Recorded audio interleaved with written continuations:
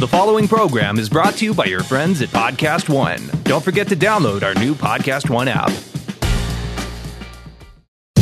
Podcast One presents Starving for Attention with Richard Blais, an entertaining behind-the-scenes look at the world of food, where you'll hear from anyone and everyone from the culinary industry, including restaurateurs, TV hosts, celebrity chefs, producers of your favorite cooking shows, and many more. Now, here's your host, Richard Blais.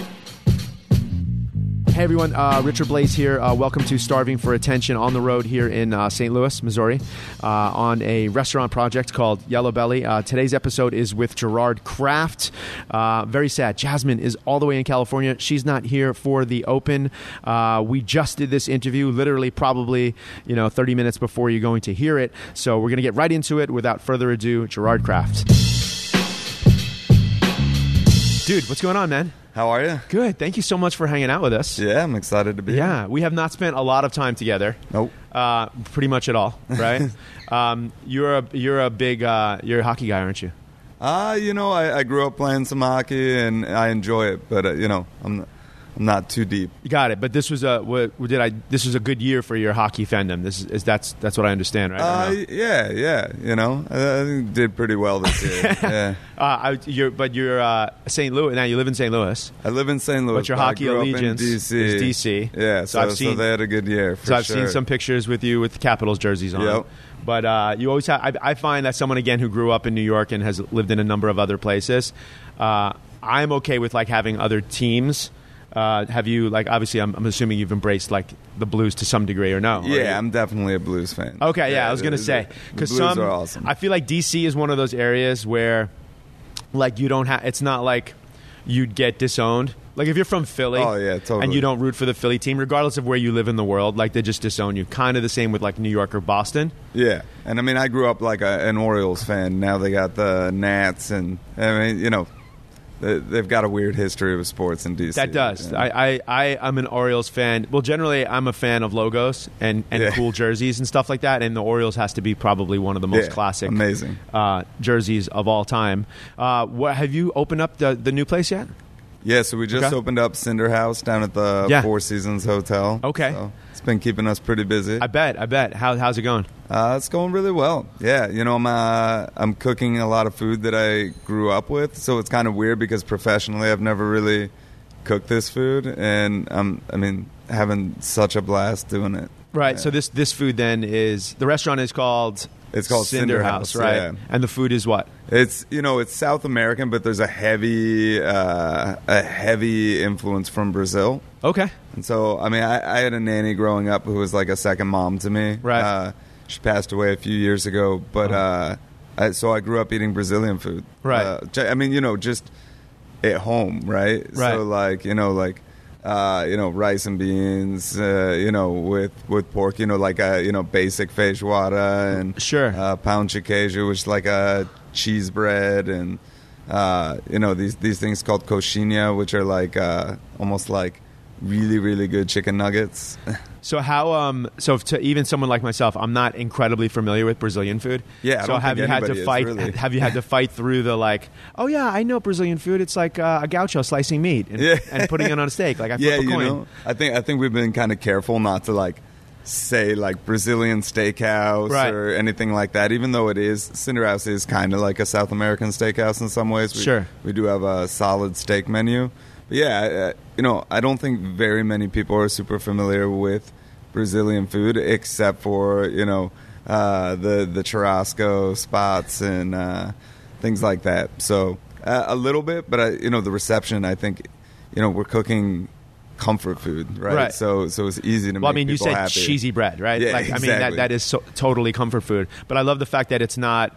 See, I would look at. I've been thinking a lot lately about, what's a food that really, or what's a region or an area of the world that really hasn't been tapped into? Yeah. I think, from the business perspective, it's always great to find no one really knows about this one place that, for me, Shein Famous Foods. I'm mispronouncing the region. It. Yeah, killing it. But that food to me, when I first discovered wait, Chinese food has cumin and lots of vinegar and lots of chilies, and to me it blew me away. Is that sort of like the discovery of Brazilian food. Yeah, are you seeing that happen like with guests? Yeah, I think people, the interesting thing though about, which makes it way different than Chinese food. But the interesting thing about Brazilian food is it's this interesting cross of European and African food. Right. Right. Which makes it like French food, but in my opinion, even better. Right. Like feijoada is almost like cassoulet, right? Right. In a lot of ways. Break down a traditional feijoada. So feijoada, in its simplest form, you have rice, black beans, and the black beans have always been cooked with, different types of pork and beef. And I think it's kind of different for everybody. It gets topped then with collard greens, slices of orange, and something called farofa, which is like, think about putting breadcrumbs on your cassoulet. Yes. But it's manioc flour sautéed with garlic and onions, and then you can always kind of add other things. So it's basic. It is like the it's not trendy, it's classic, but the pasta topping. Yeah, right? The breadcrumbs and the sort of gremolata-ish sort of topping. Yeah, and it's so because manioc almost has like or cassava has this almost like sourness. Sure. To it that's so great. Even like pain de queijo, which is like the cheese bread, right, is pretty much a gougere made with cassava, right, instead of flour. Now, a lot of your other places are sort of have that play more in the European lexicon. Yeah. So do you find yourself either with guests or your team or your cooks sort of, it's a gougere, but this... Yeah, okay, for right. sure. Because, you try to get people to understand what it is. And, it's like a gougere, but better. Now, you're right, exactly. There you go. Now, is there anything that as you're playing in this sort of genre now, where you've been like, why have I been making gougeres this? Like, sometimes when you go back, especially like to archaic cuisines or whatever, things that are really traditional, and you realize, why? I know that the French have been doing this for years, but why? Yeah, I like the story of it. It just kind of makes me dig into, how that cuisine was formed, right? Who occupied the land when, and how all these different influences came about. I think, that's the most fascinating thing, whether you're studying European food or South American food, is, there's so many ties to all of our foods around the world, right? Yeah. And I love seeing how they all kind of come 100%. together. And like we've been, I think, sort of trained to say that like fusion, like the word fusion is like a disgusting word, right? Like I don't ever want to be sort of described as fusion. It's all fusion. Right, but there's so many cuisines that just naturally, I'm getting goosebumps talking about it, that just naturally sort of connect the dots. Vietnamese food, right? Is super French based. Exactly. Ho Chi Minh was a French chef. Now, how much of that so that's storytelling, which again, we're sitting here in Yellow Belly, which is a project here in St. Louis that I'm working on, and we are island inspired, right? And it's like, it also takes a little bit of time to sort of also figure out exactly like what the restaurant's story is. But I've been the same as you. I'm like fascinated with like, no, we can do this dish because there is this one little island. It's off the coast of here, and it may not seem like an island dish, but it is. How much of that story plays out like with your service staff? Like I know in the kitchen you're talking about this with your cooks, obviously, but the food seems like it's very like almost like homey, like you said, comforting. Yeah. So you probably don't want the server delivering rice and beans and then going through the soliloquy of like the history of Brazil. Yeah, I think you try to teach the servers to know when people want the story, though, and I think people do. I think people, I always talk when we had Niche, we used to make camembert there. We had a great cheesemaker. Right. And we're using raw milk from our pastry assistant's farm. Ooh, and that's it. Yeah. But when you deliver this dish, right, this cheese course, and you just kind of drop it off at somebody, everybody has good cheese now. You can go to Whole Foods, get great cheese. So if you don't tell the story, it's just good cheese. Right. Yeah. But if you tell the story, about how it was made and where it came from, all of a sudden that's the difference between like a 4 and a 5-star experience. 100%, dude. We have this one of my restaurants in San Diego. Same thing. We have a service member whose uncle, basically lives in Cotija and brings cheese across the border. Nice. Similar, another cheese Yeah. story. And it's like, the cheese is great. We can find comparable cheese, but like we can't find that story. Yeah. Like, we have another cook whose aunt dives for sea urchin. Like, that just takes That's the amazing. dish to the next sort of level. You're going to have to hook me up with some of these like sort of farmer connections as well. for sure. And I love how also are a lot of those stories for you, like that one's very personal, someone on your staff who has this, are they all ingredient sort of driven, those stories? Or do you think, or like the story of your nanny, like does that... I mean, I think the story of or people driven. I guess what I'm saying, ingredient or people. What drives the story first? I think again they're both, right. Like the ingredients always come from the people, and from these farms or whatever. And the story of Dia and Cecilia. I think the coolest thing about opening this restaurant, when you talk about people and memories, is that all of a sudden on Facebook, all of her family in Brazil are all following along and posting pictures of the restaurant, and like getting super excited about all the food, and and the memory of Dia and everything like that. So that down there it's definitely very people inspired stories. So are you? So then there's going to be a Brazil location coming. Is that sort of? We're definitely trying to get down there in January, but well, you have to, right? Too. Yeah. Like again, I spend this restaurant here, Yellow Belly, has it's an island inspired, but there's definitely sort of a lean a little bit towards Hawaii, which I just came back from 10 days. I have to spend time there now. Yeah, right. Like totally. there has to be that. In today's world especially, like there has to be some sort of authenticity. Like for you, it's not just like an interest in the food. Yeah. There's like a personal connection. There's people involved with it. Yeah, and the weird thing is I've actually never been to Brazil. Even though I grew up eating Brazilian food, I'm connected to so many Brazilian people in D.C. Right. and in, Minas, where she was from. Like, but it is kind of weird that I've actually never been there. But I think that actually, to me, that makes the story even more interesting and yours. Because do you find sometimes, especially with authenticity, and like I know you play in the Italian lexicon, right? Yeah, like you love totally. You love Italian food. Italians, I find, or Italian food, I find to be where authenticity a lot of times gets in the way of creativity. Yeah, sometimes for sure. Yeah, Right, I mean, like you it- get so like if you, especially in Italy, right? right. Whereas I like a lot of some of it is cultural, of course, but okay. I mean, I'll even ask you. So like cheese and seafood, right? This whole thing. What do you cheese and a seafood dish for Italian food? What are your thoughts? What do you mean? Oh, Like, cheese you got a yeah, linguine no, and clams. Do you shave yeah, parm over it or hell no? Yeah. Okay, yeah. Okay, I love Parmesan. Right, like man. so that's like same with me. And again, I've done the DNA test. I'm not Italian. Yeah. But like I like cheese and linguine and clams. Like I'm okay with it. But I fine. know that some people freak out over that, and Yeah. it's basically because they might have 30, 40, 50 years of just living with the fact like no, we don't put cheese. And in if you seafood go to dish. Italy, you're in Bologna. There's only one way to do things. Right. And anything else, we have a friend. Do you know Andrea Bizzecchi from Not personally, right? San Giacomo balsamic vinegar? But we have strozzapreti with ragu bolognese, and he's like, why?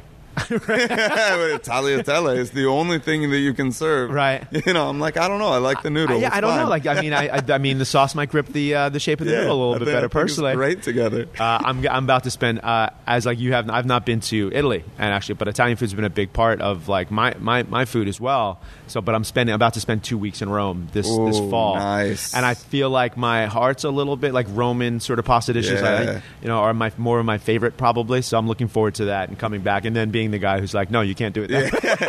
You can't do it that way because in Rome they do it this It way. took me a while to fall in love with Rome, but I'm definitely. What in love was with it Rome. that like?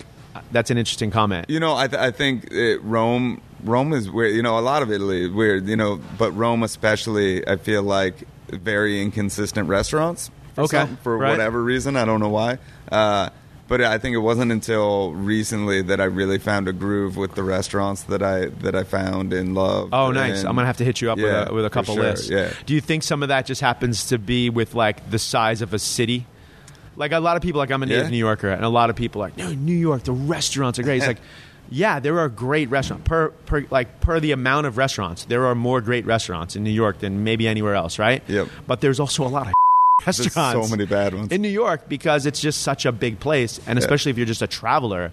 I make this mistake as a family. You have a couple of young girls as well, right? So like we just did Paris as a family too, and like you would think as a food person, I would have charted out more. Like we really went just as tourists, and like if you're just like schlepping around a city, right? It's hard sometimes to just accidentally walk into a gem. You kind of have to go with a little bit of a chart.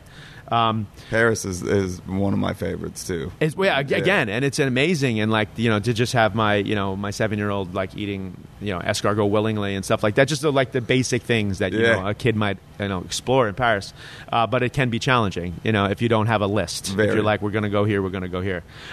So St. Louis, you've won a James Beard Award, or at least one. How many? I mean, just one. Which is congratulations. Thank I've you. only been nominated, and I still run it. Like I still put it on the resume as like a leading thing. It is, of course, our Emmys and Oscars and Grammys and all of that sort of stuff. Winning one in St. Louis, and I don't know if you feel like this. How does it? Like I'm coming to the city, and like I have to reach. Like I have to reach out to you because it's like, in respect, it's your city. You and a couple of other chefs, right, who are like sort of the big dogs. And I have sort of had a similar experience, like in Atlanta, where I lived for a while. Yeah. How does it? Do you feel like you're a big fish in a medium-sized pond here? Like, do you feel like you're one of the James Beard winners of this city? You have a number of restaurants. You're a restaurateur. You're super famous.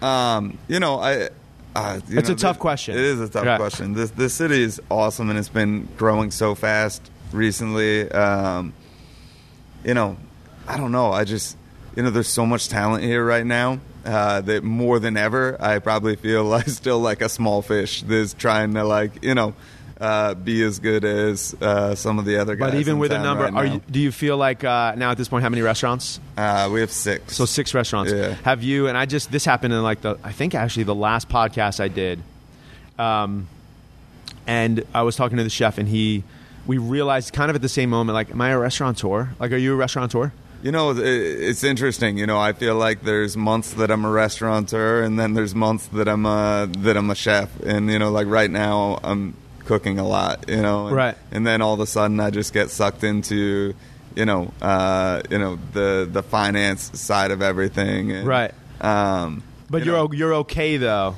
like, because for me again, it's almost like I have in my head like the idea of a restaurateur as a guy in a suit. That's from my training. And he comes in and he eats something and he gives comments to you and he writes the checks, but he's not really involved necessarily in like the heartbeat of the restaurant. So it's hard for me to like look at that vision and then say, oh, I'm a restaurateur now. Even though technically I am, but you're okay with it.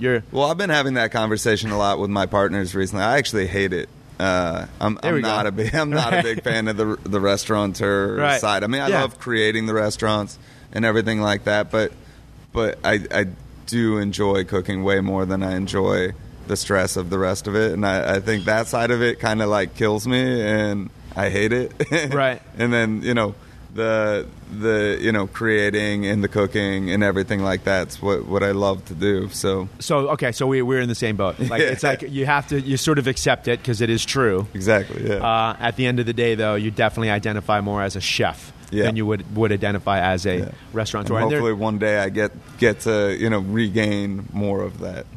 Is the goal? Is to regain more of the just handing off some of the other stuff, like finance and everything like that to people who are actually really good, who didn't take so long to pass math classes. Exactly. So how are you with that? So again, here, like, we're opening up a concept. I've had to learn sometimes in a good way or sometimes learn by error that, like, well, you can't do everything, right? Especially if you have so many places. How are you with handing over are there parts that are tougher to hand over? Like for me, some of it's creativity. It's tougher to hand over. It is hard to hand over creativity for me. But I think, if there's people that are better at you at something, again, whether it's finance or, whether it's marketing, whether it's something like that, like, I love to learn from those people, right. And so, the more of those kind of people that they can be brought on, they can add value to a section that you're kind of only doing moderately well. I love handing that off. Yeah, I think that's also like I mean, it comes with success and maybe perhaps maturity. We're just getting to know each other, so you seem like a pretty mature guy. But like the idea of like what you just said, I feel like is interesting. Like when I was a younger chef, you know, the idea of someone on my team being better than me at something, like would drive me crazy. Yeah, totally. And I think a lot of chefs also make sure that chefs not at your level, but almost hire to make sure that they're at the top of the heap, which is a problem. Yeah, it's a really bad move. It's the worst move you can do, but you see it from time to time.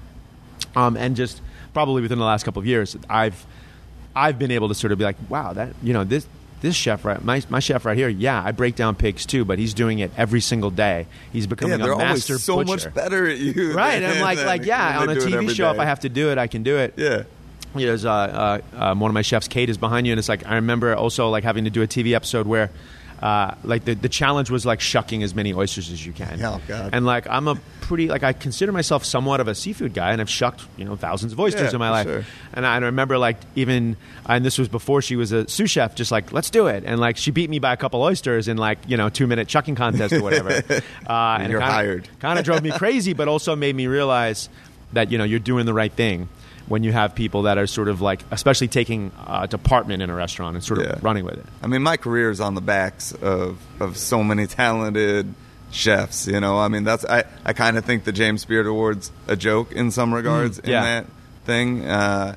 Because I hire well, and I surround myself with talented people and try to let them do what they do well, and they help me, I learn from them, they learn from me, and I think that's why we've been successful. Not because like I'm very careful. I hate it when it's like James Beard Award-winning chef Gerard Kraft, because I'm like, yeah, okay, but like we have 300 something employees, exactly.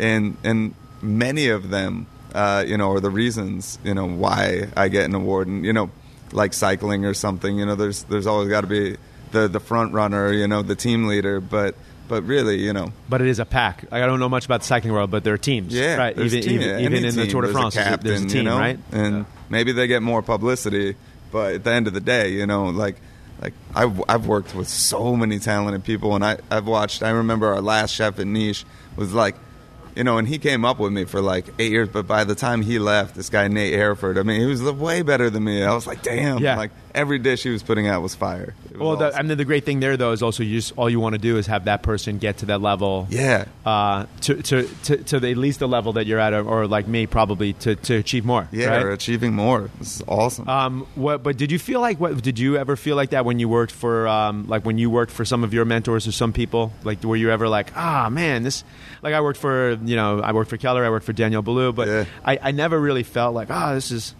is my dish, even though like something might have been mentioned in an article or whatever, like, I had something to do with that. Yeah. But like I feel like something has changed where it was like you work for like a big chef like that, and then like that just rides your resume for a couple years. Yeah. And where now it's like almost like, because there's so many more great chefs, I think. There are so many great chefs now. I don't know. Yeah, I think when I was coming up, I don't think I honestly spent quite as long as some of the people who have worked for me with some of the mentors that I worked for.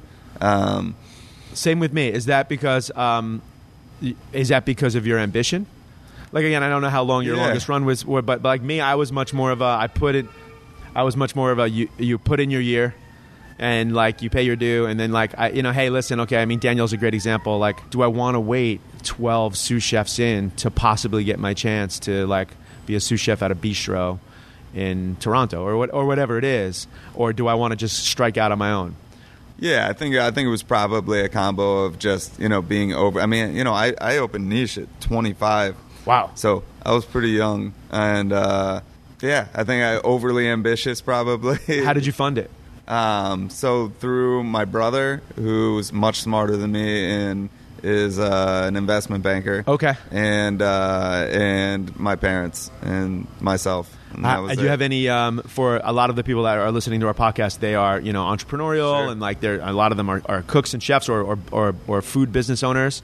Like, any real quick tips on how to like sort of make your dream come true if you want to get into the. I mean, Niche was only 1,500 square feet. It was tiny.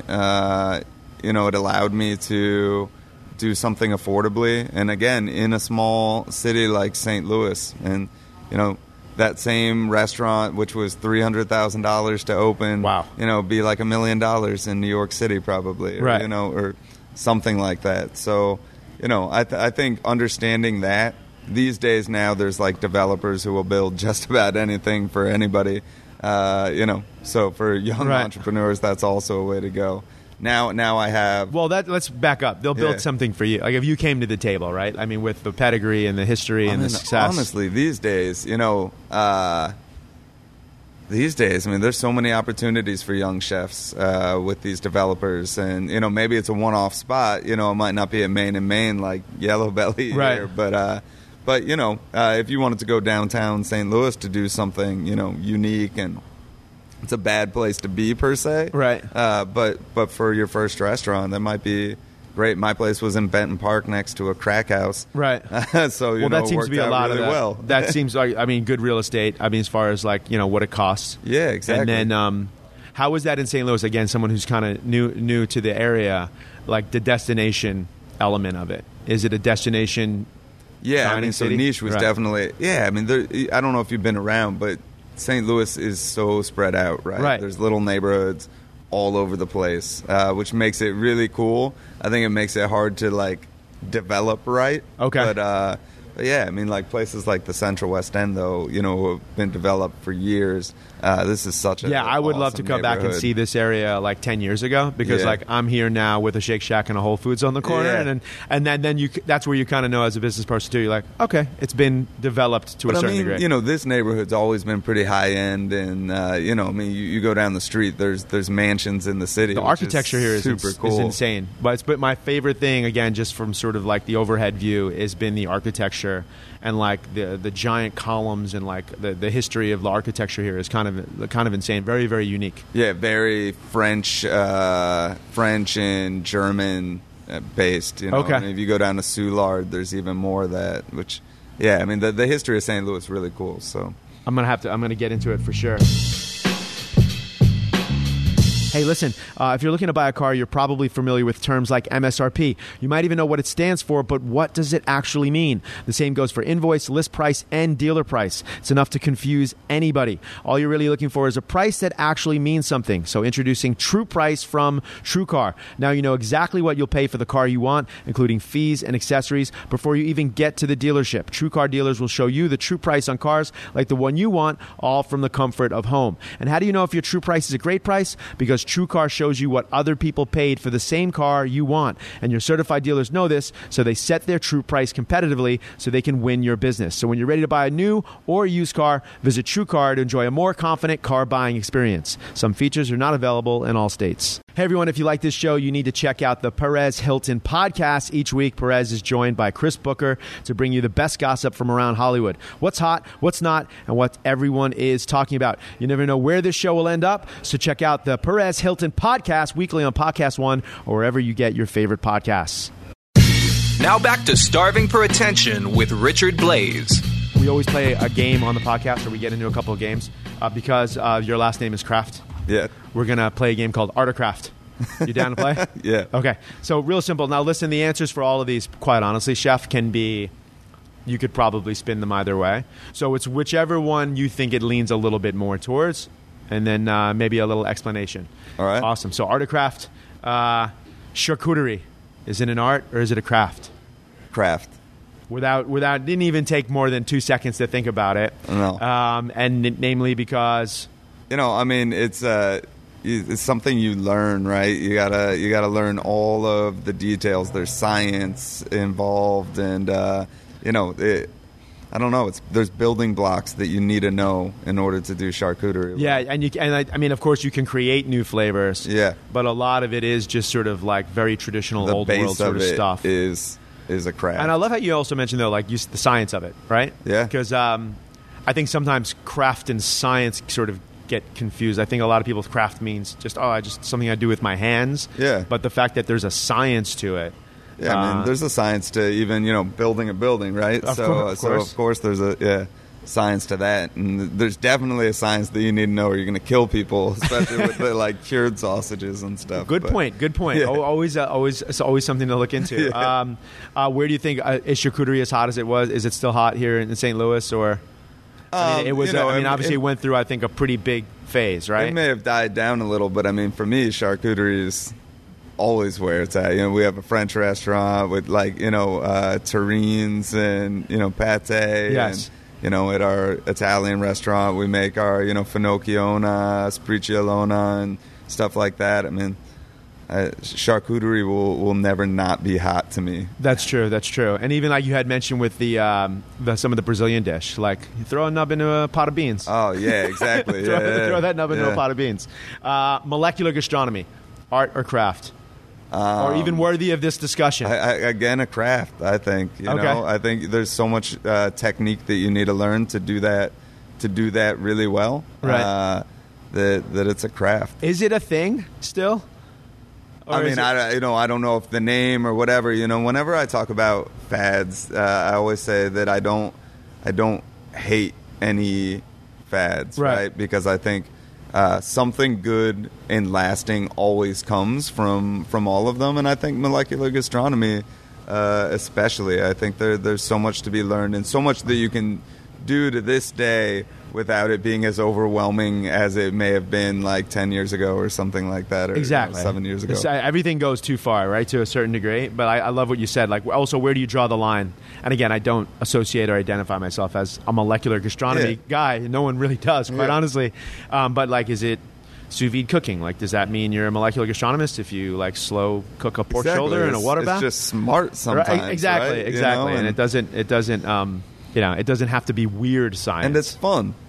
It is honestly fun. That's what Ferran Adria got really, really well is that it's fun.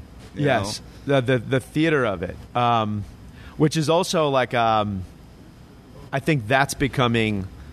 This is kind of a sidebar, but like, are you doing any like tableside stuff in any of the places, or even what are your thoughts on like tableside? I mean, I think tableside stuff's awesome. Right. We don't do a ton of it, right. but I think it's cool, especially even like old school like.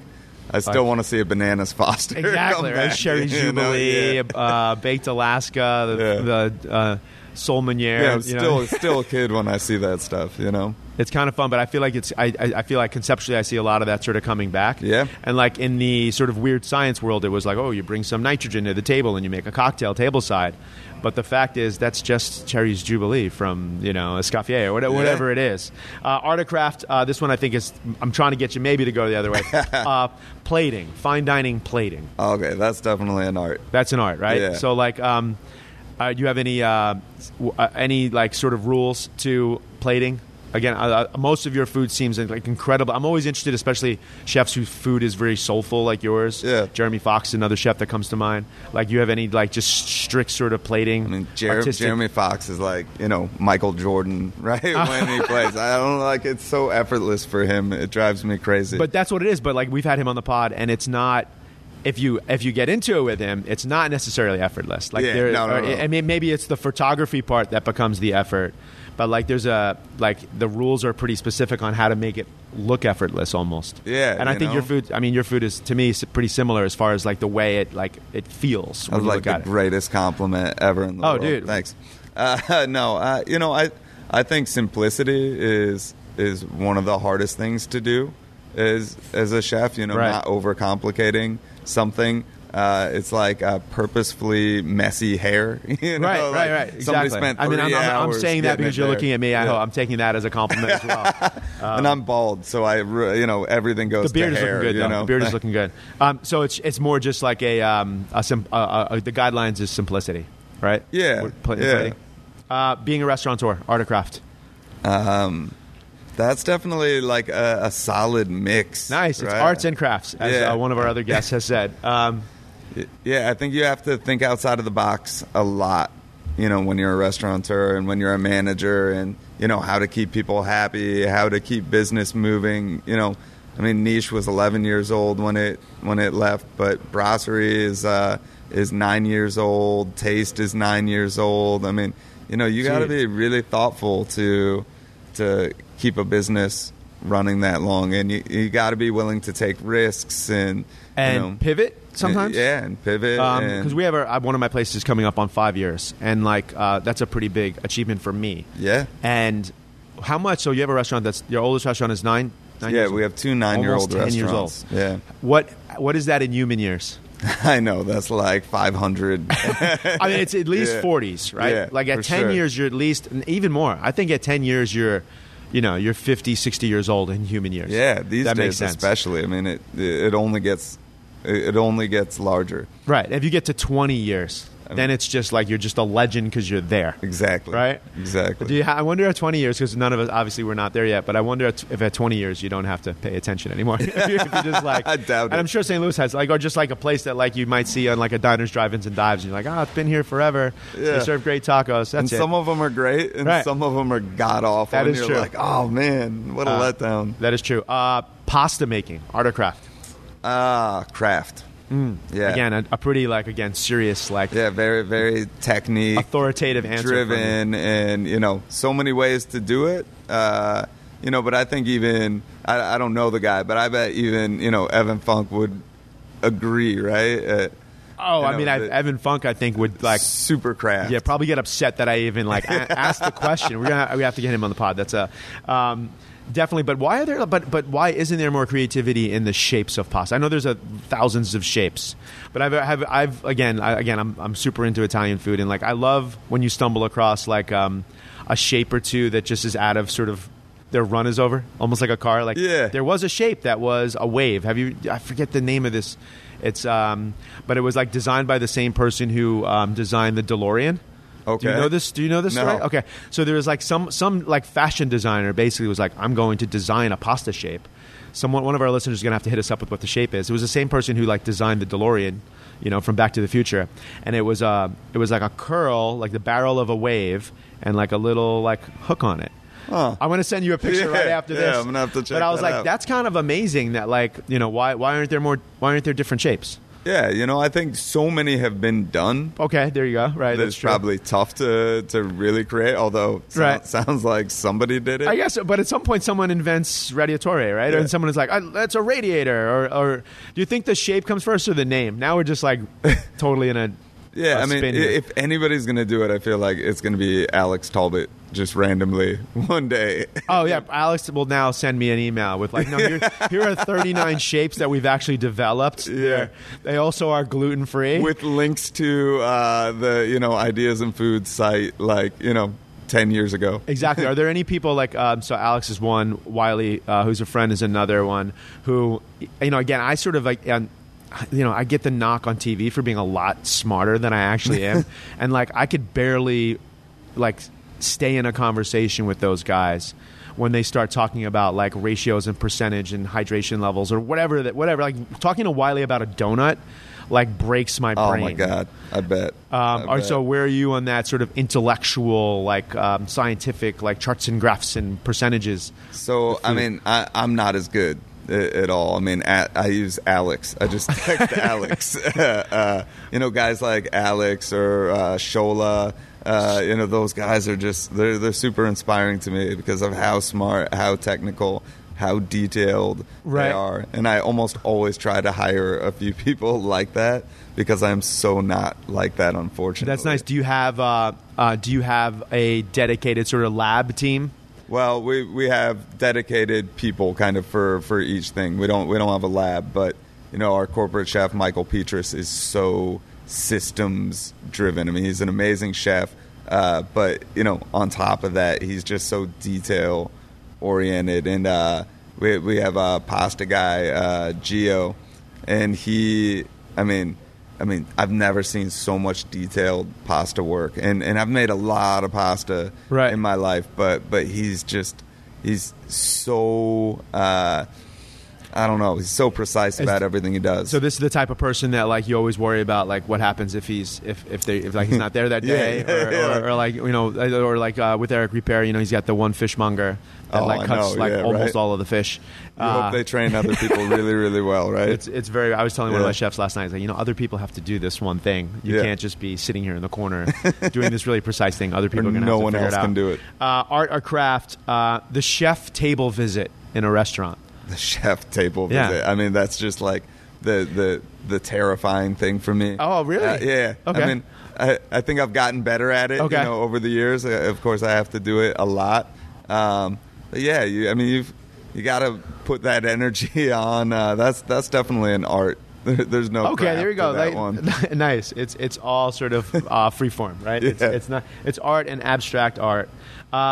Media, chefs like television media, morning shows, podcasts. Oh man, I'm the wrong guy to ask about that. For you, it's an art. For me, it's probably a craft of just learning how to. I'm still figuring it out as well. I think that it is I think it is interesting in our world to think of it as a craft. Yeah. Because then I think that makes like for me, like I'm not naturally good on like television or in media. So like if I think about it like it's a craft, it helps me a little bit because I can like go back and watch game tape and be like, oh yeah, look, I didn't smile here, or I didn't say that, or that was a horrible thing to do. So I think for me, it's probably an art, but I treat it like a craft. Farming, man.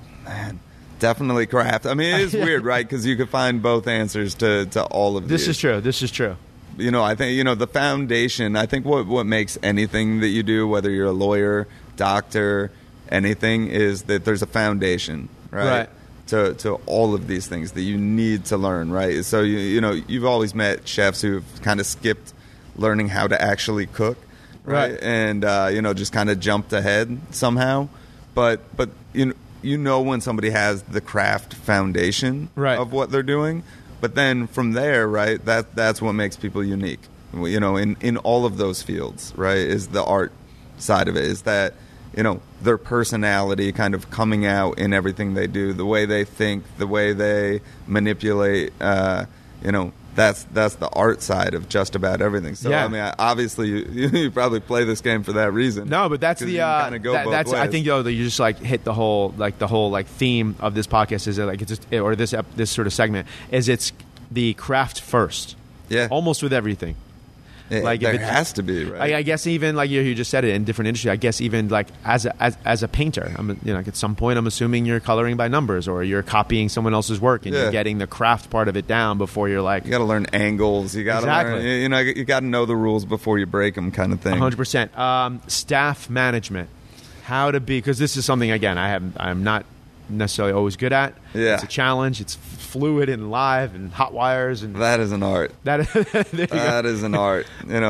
Managing people and because it's different all the time. Like you said, it's always changing. It's kind of a freestyle to some degree every day. Again, you have systems, you have all of that business in place, but how you deal with people, can't be too formulated. That's true, right? I can't because everyone's got. Have you?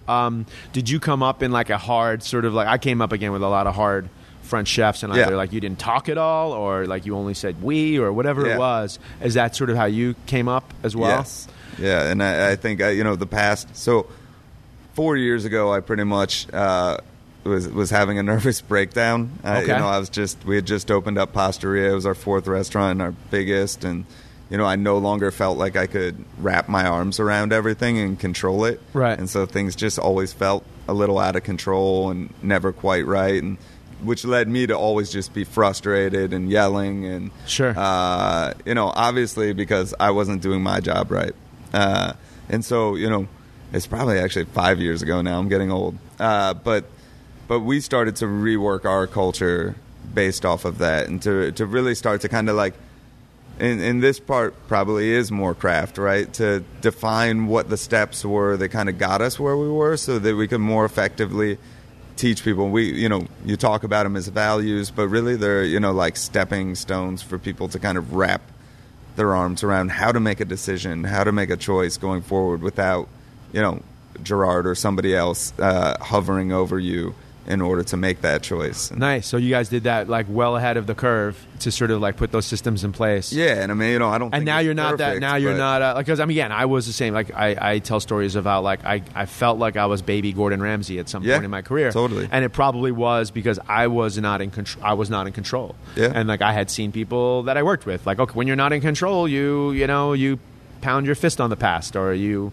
ask for a plate aggressively or whatever it is. And like it just doesn't work. It just doesn't work. It doesn't work for your own mental health. No. And then like it never really, I don't think, inspires your team. It doesn't inspire them. I mean, you might get the job done, and I think that's why yelling has always been kind of the greatest lie in our industry, is because you do see instantaneous results, right? Like fucking give me that plate right now. Right. Like somebody yes, somebody gets a little faster, but at the end of the day, they burn out after 9 months and. Don't ever want to come back. That's true. Near the end of the podcast, we always do something at the end. First of all, thank you so much for hanging out with us, dude. Oh, yeah. Thank you for coming to me, too. I really, really appreciate it. Thanks for having me. Next episode, let's do another one. Yeah. I'll come to whatever. I want to eat some awesome Brazilian-inspired food. Oh, we'd love to have you. In a fancy hotel. At the end of the podcast, we do something called 86th. It's 86th. So right. One thing that Gerard Kraft wants to 86. It could be on our industry, the world. It could be super personal. It could be fun. It could be whatever you want it to be. One thing I want 86. I mean, so there's that, and the screaming and the the yelling, and not that I don't slip, right? But yeah, I mean, I've weeded most of that out of my life, and try to weed it out of all of our chefs' lives and managers' lives, and. Nice. So the unnecessary stress of the industry. That's a good one. Yeah, most people just say Caesar salad, which I never understand. I love Caesar salad. Right. And again, like only a few, and usually they have not been chefs. They've been like personalities or whatever. Yeah. But most chefs are like, what? Someone said Caesar salad? Yeah. That's blasphemy. Dude, thank you so much for hanging out with us. Thanks for having me. Everyone, I hope you loved the episode. Do me a favor, go on over to iTunes, hit subscribe, drop us a review on this episode with Gerard Kraft. We're having a lot of fun here in St. Louis. And until next time, stay hungry. Thanks for listening to Starving for Attention with Richard Blais. Download new episodes every Tuesday on the Podcast One app, Apple Podcasts, or PodcastOne.com. Hey everyone, thank you so much for listening to Starving for Attention, our ad sponsors. You make it all happen. And today it was TrueCar. Visit TrueCar for a better car buying experience. Until next week, stay hungry.